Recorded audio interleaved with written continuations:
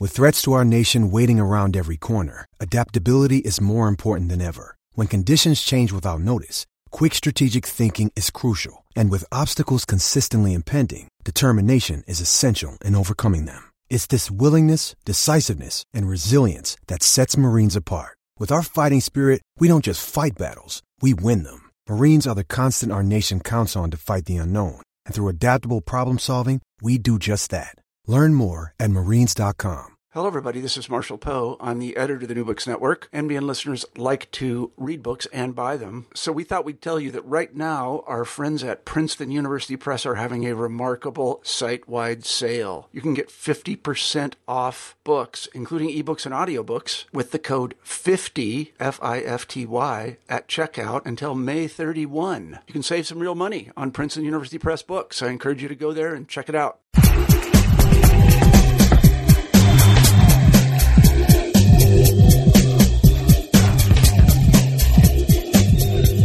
Thank you for downloading this episode of New Books in Sports. I'm your host, Bruce Berglund. For each episode of the podcast, we choose an interesting new book on some area of world sport, and we interview the author. This week, my guest is David Zhang, who is professor in the Department of Kinesiology at Towson University. Dave is a sports historian whose previous books include a study of sport and social change during the 1960s, and a biography of Moses Fleetwood Walker, the first black player in professional baseball who played in the 1880s before the racial ban was imposed in the sport.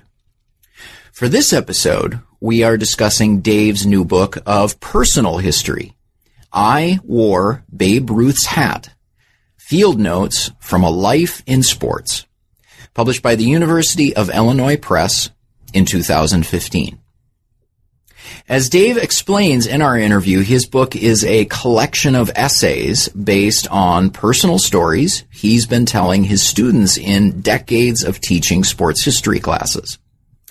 Like all good stories that profs tell their students, some are funny, some are poignant, but they all help to illustrate larger lessons about how sport and changes in sport affect us as ordinary fans and sometime players. Dave's book is about the function that sport plays in our individual memories, as well as the role of sport in the larger society. It is a book that is both funny and full of insight. I had a great time interviewing Dave, and I think you'll enjoy his observations. Here is our interview. This week's guest on New Books in Sports is Dave Zhang. Dave, welcome to the podcast. Thank you. So since your new book is something of a memoir, we're going to learn about you and your life in sports during the course of the interview. But if you can start by giving us just a bit of introduction, say where you're from, what led you into the academic study of sports, and perhaps a word about the teaching and writing that you've done in the past. Sure. I was born and raised in Westchester, Pennsylvania, which is a suburb of Philadelphia. When I finished college in Ohio at Wittenberg, I went home with not a clue as to what I was going to do. I ended up collecting taxes for 3 years with the Internal Revenue Service, and I realized every day that I went in that this was not something that I could do until retirement. So I started thinking about what it was that I really enjoyed, and that was, of course, sports. So I moved across country and began a sports administration program at Arizona State. And while I was there, because I had been a political science major, I had to make up a number of physical education credits, and one of those was a history of sport class. And the professor there, Robert Osterhout, was so compelling and interesting that I decided maybe this was what I also ought to be doing. So I picked up and moved back east and did a master's at Penn State and then the doctoral program at the University of Maryland. I taught then for a few years at College Park, Maryland, until the budget ran out. I wasn't tenure track, so I taught here and there for the next 3 or 4 years until an opening came up at Towson, and I was fortunate enough to get that. So I am now in my 22nd year full-time at Towson and enjoy it very much. And you do most of your teaching in history of sport and most of your writing in history of sport, correct? Yes, although I have occasionally taught an American Studies introduction class, and I also, a few years ago, completed work on a documentary film that examines the first white band ever to headline the Apollo Theater's rhythm and blues shows back in the 1960s. So I have been given a lot of latitude by chairs and deans to pursue things that were only tangentially connected, but that were really interesting to me. Yeah. So your new book, I Wore Babe Ruth's Hat, as I said, it's something of a memoir, a collection of essays, and I'll ask you this to start. This is not something that sports historians or professors in kinesiology departments typically do is write a memoir. So what led you to write this book? That's a good question. I had done traditional historical work, and I got into the habit in class of telling stories from my high school and college days that the students found not only amusing but instructive. And when my schedule started making it tougher to make trips down to the Library of Congress and to do traditional research, I thought, well, now's maybe the time to see if some of these stories also have enough of an academic tilt to them to make it worth approaching a publisher. I've also been very fortunate in getting very supportive and good feedback about my writing over the years, and so when I strayed into sort of semi-memoirish pieces, people were not put off by it. Yeah. And when I approached the University of Illinois Press with this, they told me they did not publish memoir, but they were willing to take a look at it. And it got very nice readers' reports from historians, so they decided they'd take a chance on it, and I'm sure they're being rewarded now with sales of 100 or so.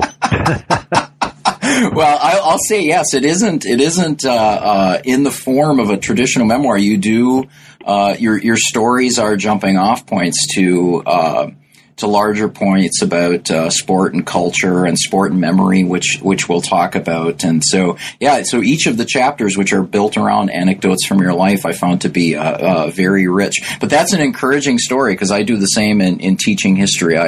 I give plenty of stories from my own experience to my students, so it's good to know that they might actually be worth something in the future. Yes, I think they could be. I'm sort of hoping that others will take some of the same approaches. At least in teaching at the undergraduate level over the years, I get kind of wearied by the journal readings and the other things that students it's not that they can't understand it, they just don't feel a connection to it in the same way as when you tell them, for example, I met Jackie Robinson and the funny circumstances under which I met Jackie Robinson, and those sorts of things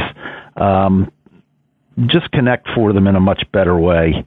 Yeah, no, I agree. And now that you say that, I think back to whatever subject in history I've taught, what typically resonates with students is when I tell them about experience or places I've been or people I've met who are actually witnesses to historical events, and they connect with that much more than they do with the assigned readings. Yes, absolutely. Yeah. So I'm going to ask you about the title, I Wore Babe Ruth's Hat. So that comes from an essay in the middle of the book, but I'll ask you to start to explain the story behind that. Well, it was originally going to be called Field Notes, and the University Press thought that was not marketable enough, and so they started coming up with some titles of their own that I thought were were probably not the best. So we compromised, said, let's just lift the title from one of the chapters. The I Wore Babe Ruth chapter, Babe Ruth's hat chapter, comes from the time that I spent working with the Babe Ruth Museum and actually did try on his hat one day. And it's a look at the role of both artifacts and auxiliary people to our sports, like mascots. And, so I'm asking, what is the value of Babe Ruth's hat and foul balls and baseball cards and, the other sort of commercial things that sort of muddy up and clutter our sports experiences these days. Yeah, and you have another great story in that chapter, and the chapter could have easily been called "I Was the Baltimore Raven." When you describe, could you tell us that story? Well, we have here at Towson the Towson Tiger, and our Towson Tiger was in my classes, and he went and tried out to be Poe, one of the three Ravens mascots, and got the job. So he was the very first Poe, and I always used to very kiddingly tell him, I'm going to show up at the stadium one day, Greg, and I'm going to make you put me in that suit. And so one day I went down, and he actually agreed, although he was extremely nervous about it. He agreed that between the first and second quarters, we'd run back into the locker room, and I would become Poe. So for one quarter of a Ravens-Kansas City Chiefs game, I went out on the field and tried to pretend that I was the Baltimore's Ravens mascot, and it was a much tougher job than I had envisioned. And it also helped me think about why I am always so sort of hostile towards mascots and others who I see them as just being over the top in terms of all of the things that distract us from sport now. Yeah. So I'll ask you, what was so tiring about it? Because I remember you described. Well, the head is very heavy, and it was also about 90 degrees that day, so it was also very hot. And the eye holes are not where you would like them to be; they're nowhere near your eyes, so you have to adjust to that. And I was about 6 inches taller than Greg, which meant that the whole outfit was perched atop me in a way that it wasn't on him.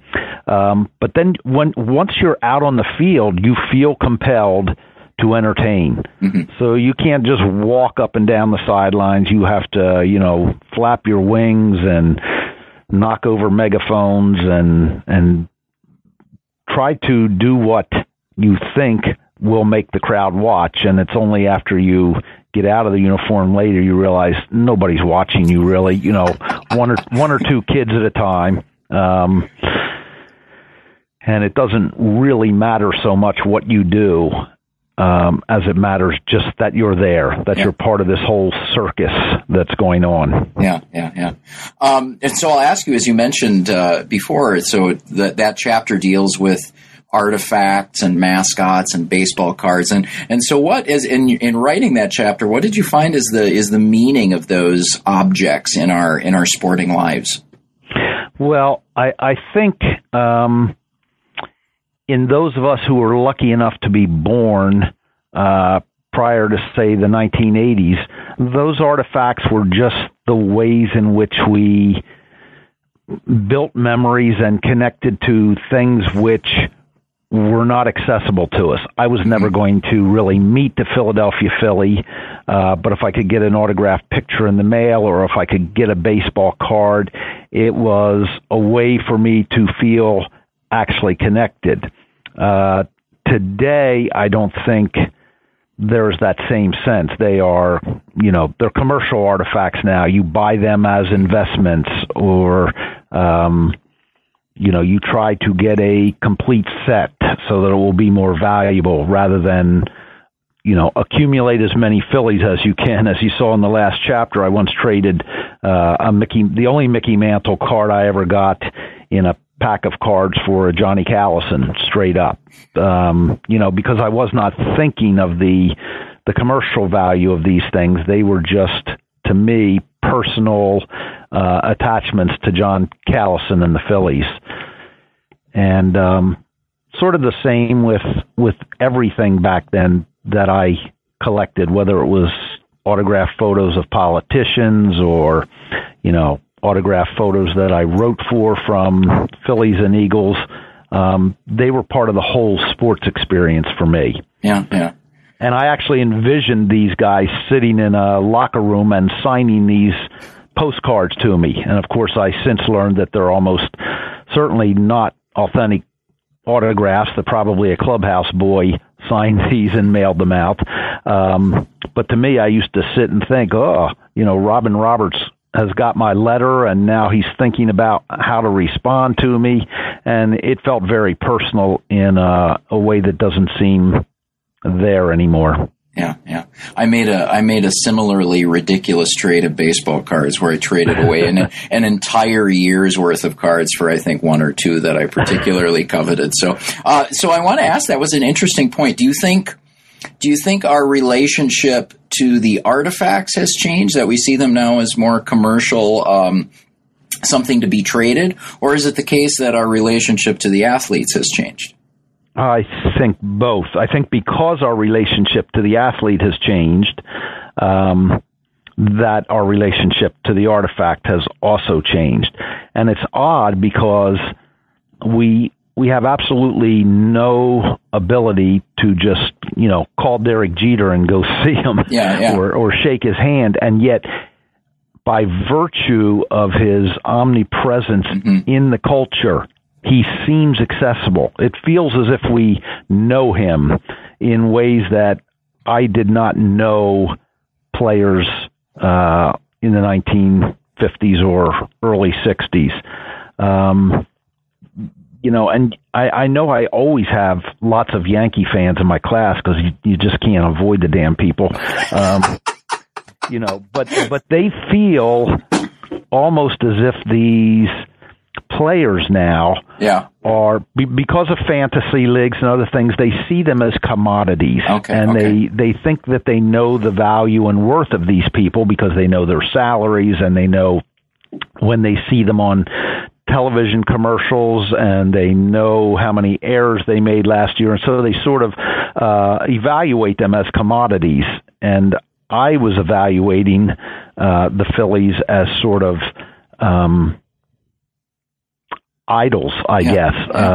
Nothing they could have done would have let me down. I could never have imagined sitting in a ballpark and yelling at Richie Ashburn, "You suck." But that's pretty commonplace now in a stadium. I've seen quarterbacks from Penn State just vilified by Penn State fans on his way to the locker room. So we've depersonalized the whole experience, even though the athletes themselves are probably even more remote than they used to be. I mean, Richie Ashburn used to go to work in the off season at the Tasty Cake Factory. You would never in a million years see Derek Jeter working at a bar in Midtown Manhattan. So that's sort of why I think the artifacts also then have changed. They become a commercial symbol of how we value them as commodities. Well, we're off to a good start because we've established our mutual dislike of the Yankees. So it's going to be a good interview, I can tell. Okay, let me ask you. The main theme of your book, or what struck me as the main theme, is sports and memory. And I'll ask you this to start. So for us regular folk, and you identify yourself as just an ordinary sports fan, an ordinary athlete. So we are athletes of no extraordinary ability. We're regular fans who collected baseball cards. We went to games. We had occasional brushes with great athletes.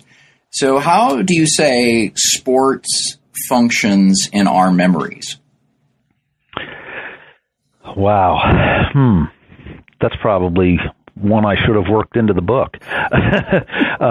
Because it's interesting that I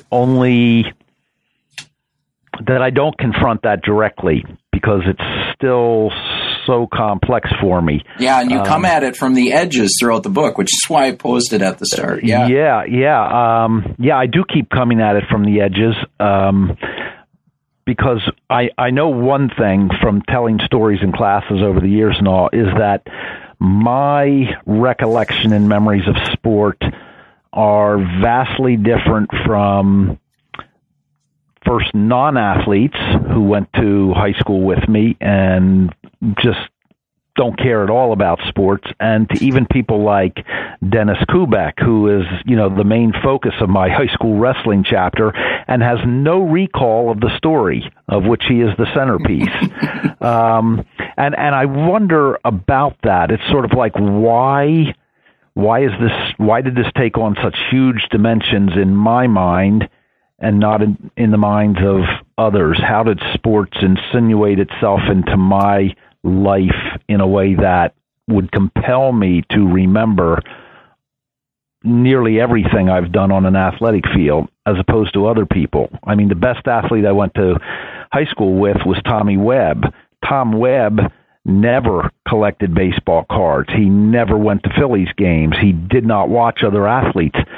For him, the whole thing was that he played sport. So you'd never find him out in the backyard saying, okay, now I'm Willie McCovey. He was always Tommy Webb.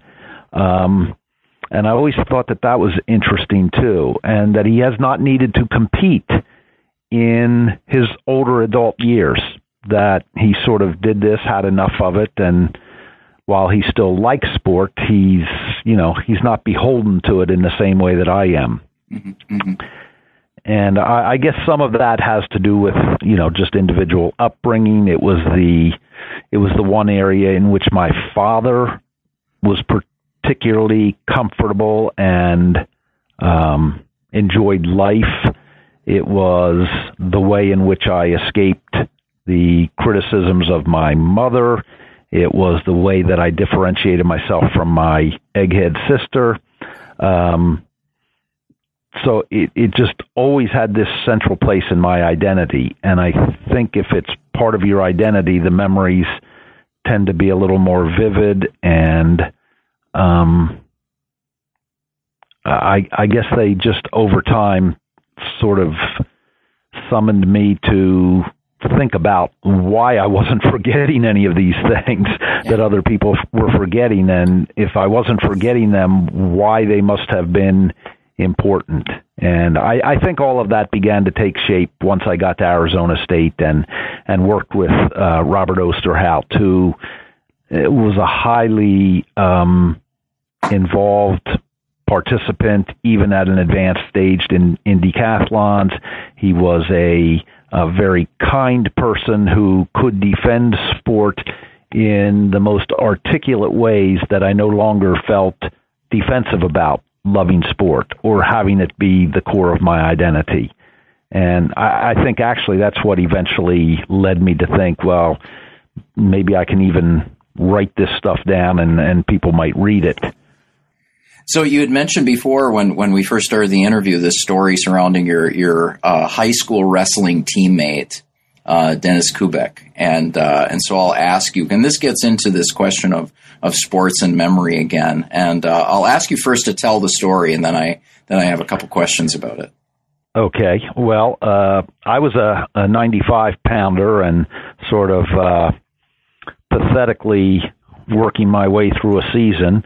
And we had a 180-pound teammate my junior year who was new, Dennis Kubek, and he was the opposite of me in a million ways, but he didn't take wrestling very seriously, but he was very good at it.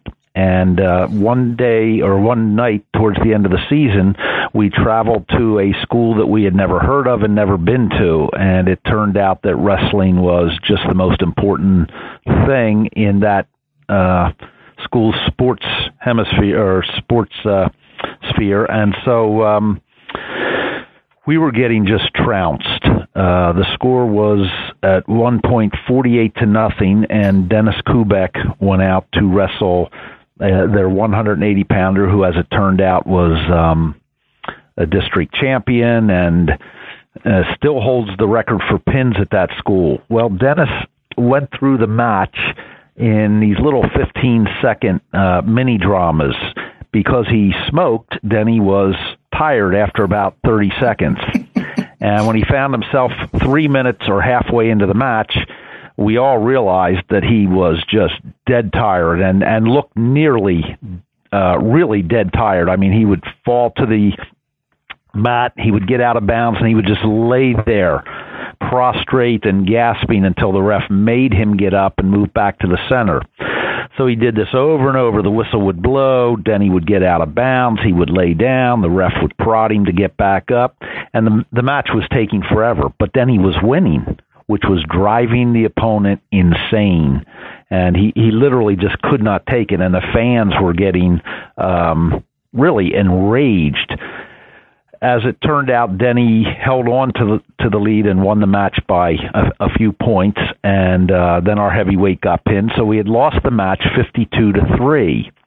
But the crowd was so enraged that we actually needed an escort from the police to get on our bus, which usually when you've lost 52-3, they'd like to keep you in town a little while longer. But they were just so mad, and I always had wondered for years why it was that Denny, even felt compelled to finish the match. He was so tired, I don't know why he kept getting up at all, much less getting up and scoring enough points to win the match. Mm-hmm. And it was a very different experience than I got from my own matches, in which I frequently found myself not caring enough to really give my very best.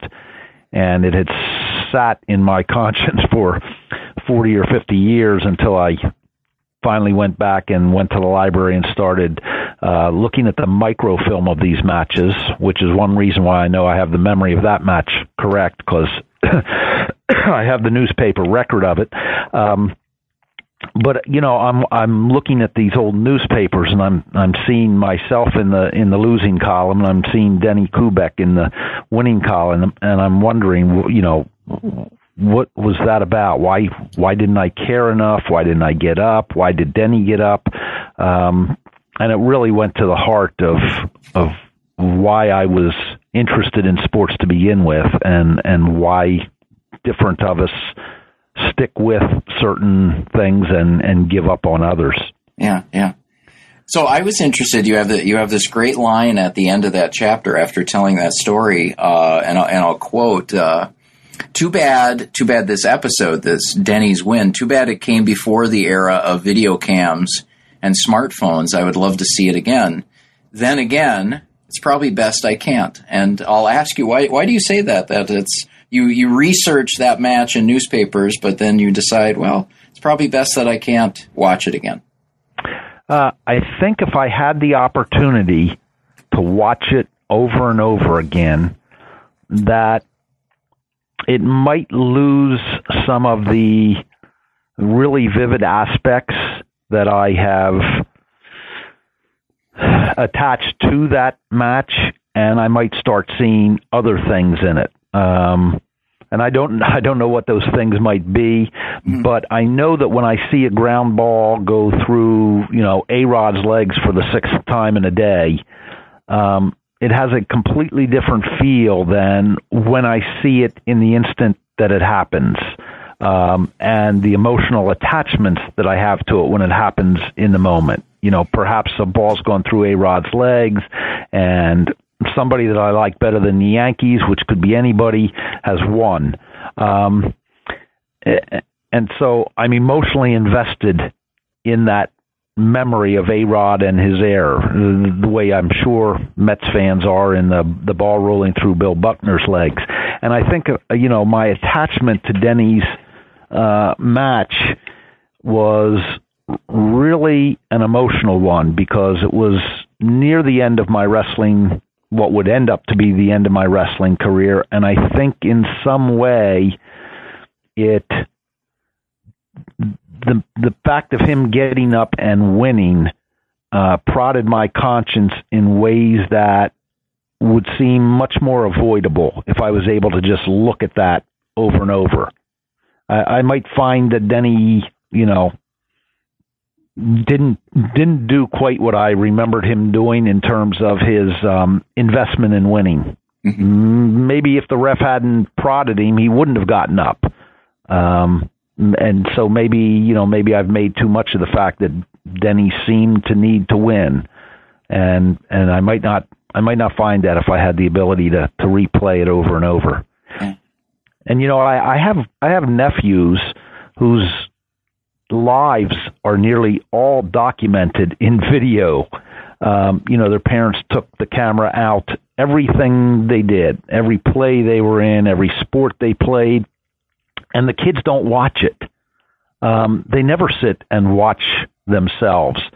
And I wonder if this over-documenting of lives, the idea of constantly sort of being under surveillance,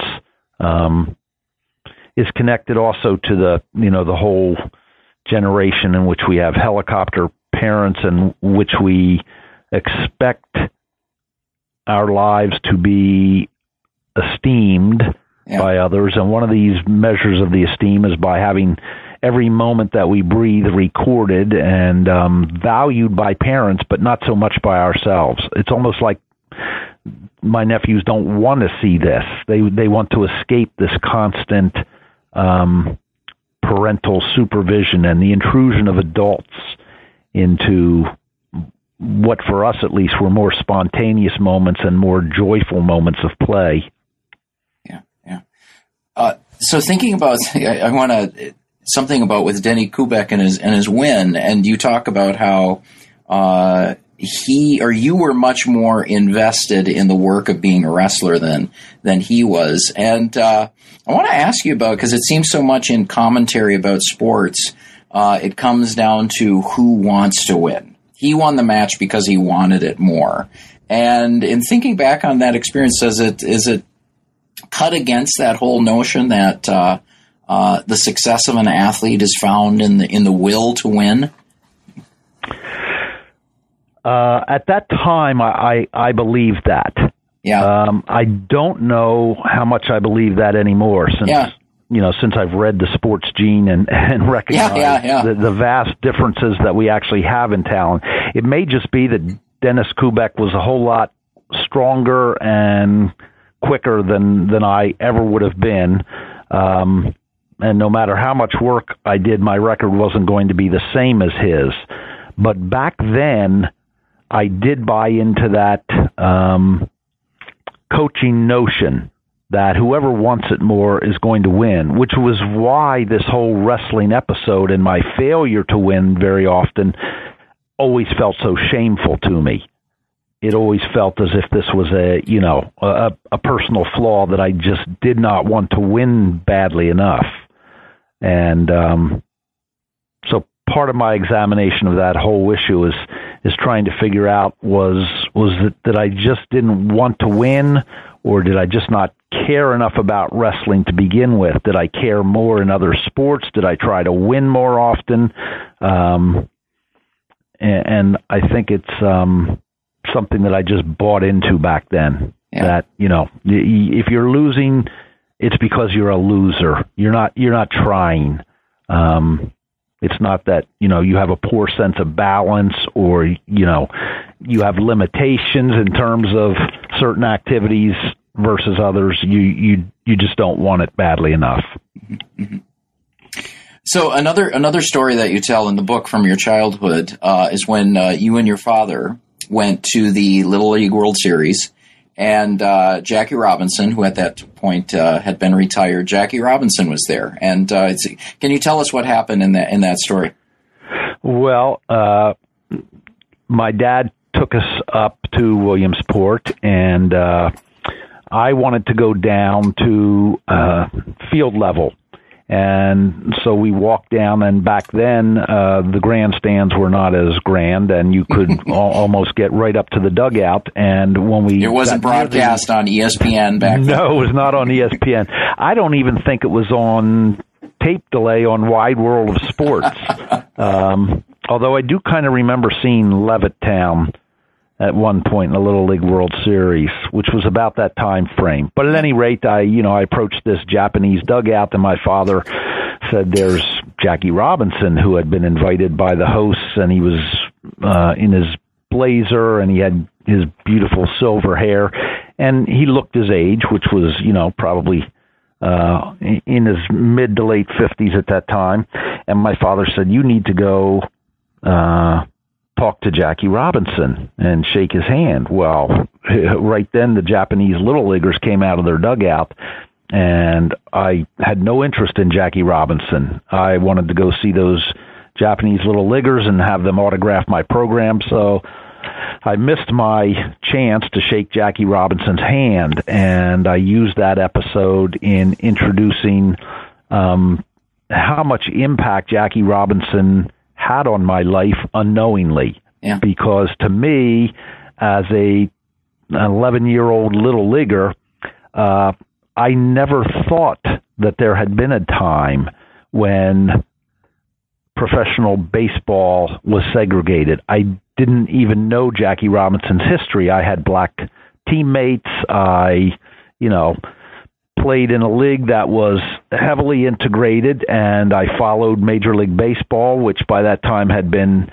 thoroughly integrated. And to my mind, Japanese Little Leaguers were far more exciting and exotic than Jackie Robinson. And I think he had so wonderfully integrated the game that many of us never even grew up questioning whether or not an African American belonged on a ball field next to a white. And that was quite a statement, because the transformation came really pretty quickly when you consider that 67 years had passed between the end of Moses Fleetwood Walker's career, the first black major leaguer, and the beginning of Jackie Robinson's. To say that within a few years of Robinson's retirement, the game had been so thoroughly integrated that it did not even seem out of the ordinary to a young child was quite remarkable. Yeah, so that incident, I think, was 1962, you're right, which would have been just 15 years after, am I getting my math right? Yes, yeah, 15 years after he began with the Dodgers, and really just, 6 or 7 years after he finished his career. Yeah, you have my father was certainly aware of it, but I was not. Yeah. You have a striking sentence in that, striking line in that chapter where you write, perhaps Robinson's biggest contribution to my life was my lack of interest, and you write that not in any sense that you were dismissing him, but you didn't see the need to go up and meet Jackie Robinson. Right. I think I have a sentence in there about, what would be remarkable about seeing an African American playing professional baseball. In my mind, to an 11-year-old who in their right mind didn't want to play professional baseball. And so, yes, I just had a lack of interest in the fact that this was an African American, and certainly no interest in thinking that he was a pioneer. I just thought this was the natural inclination of every kid in America. Mm-hmm. Play Major League Baseball. Mm-hmm. So that chapter is an especially rich one, and you have a number of topics that you address in that chapter. And one of the things you do address the issue of race, but you also talk about the issue of character and Robinson's reputation as a man of character. And one thing that you write, which was also striking, and I quote, "Sports, of course, don't build character, they reveal it." And I'll ask you to explain what you mean by that. Well, I think that's certainly not anything I can take credit for. It's an old saw among people that look at sports for more than an instant. Even though most Americans would choose to believe that sports still build character, mm-hmm. It's obviously not true. I mean, if sports built character, then the longer you were in a sport, the better your character would be, and we can easily see that that's not the case. Where was I just reading the other day about Buster Posey, apparently, failing to shake hands or autograph kids' things after a ball game, just breezing past them.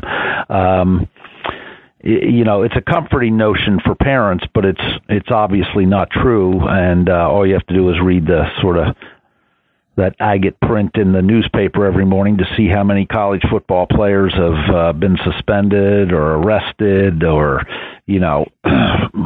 what international soccer star has been involved in a game fix.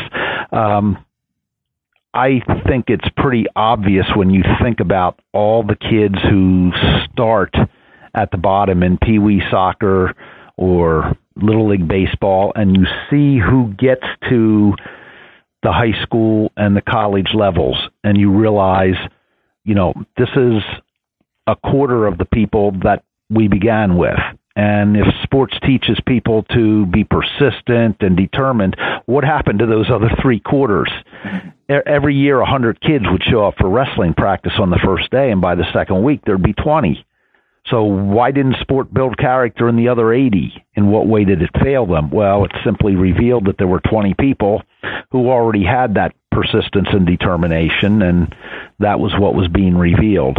And I actually think that's a good enough thing to hang your hat on. I don't see any reason why you have to say it builds it, but but people are very uncomfortable with the idea that it doesn't build character. Yeah, and I was going to say that's something we still hear repeated from coaches, from parents who try to justify the amount of time that they invest in their kids' sports experiences. Right, from school boards, and of course it's the primary raison d'etre for intercollegiate athletics. Take away that character building and the leadership piece, and what are you left with? Why are we spending huge sums of money at our institutions to stage something that has very little attachment to education if it doesn't have some other positive attribute? So I know here at Towson, at least, our presidents continue not only to pretend that sports build character, they actually say that phrase in their inauguration addresses, that we will continue to have intercollegiate athletics so long as it builds the character of our scholar athletes. And I think it underlines one of the book's themes, which is we are deathly afraid of play and fun in this country, and particularly when we begin to find it at adult levels and at the level of elite play like we have in colleges. So we need some sort of facade, something that covers that up and makes us feel better about it.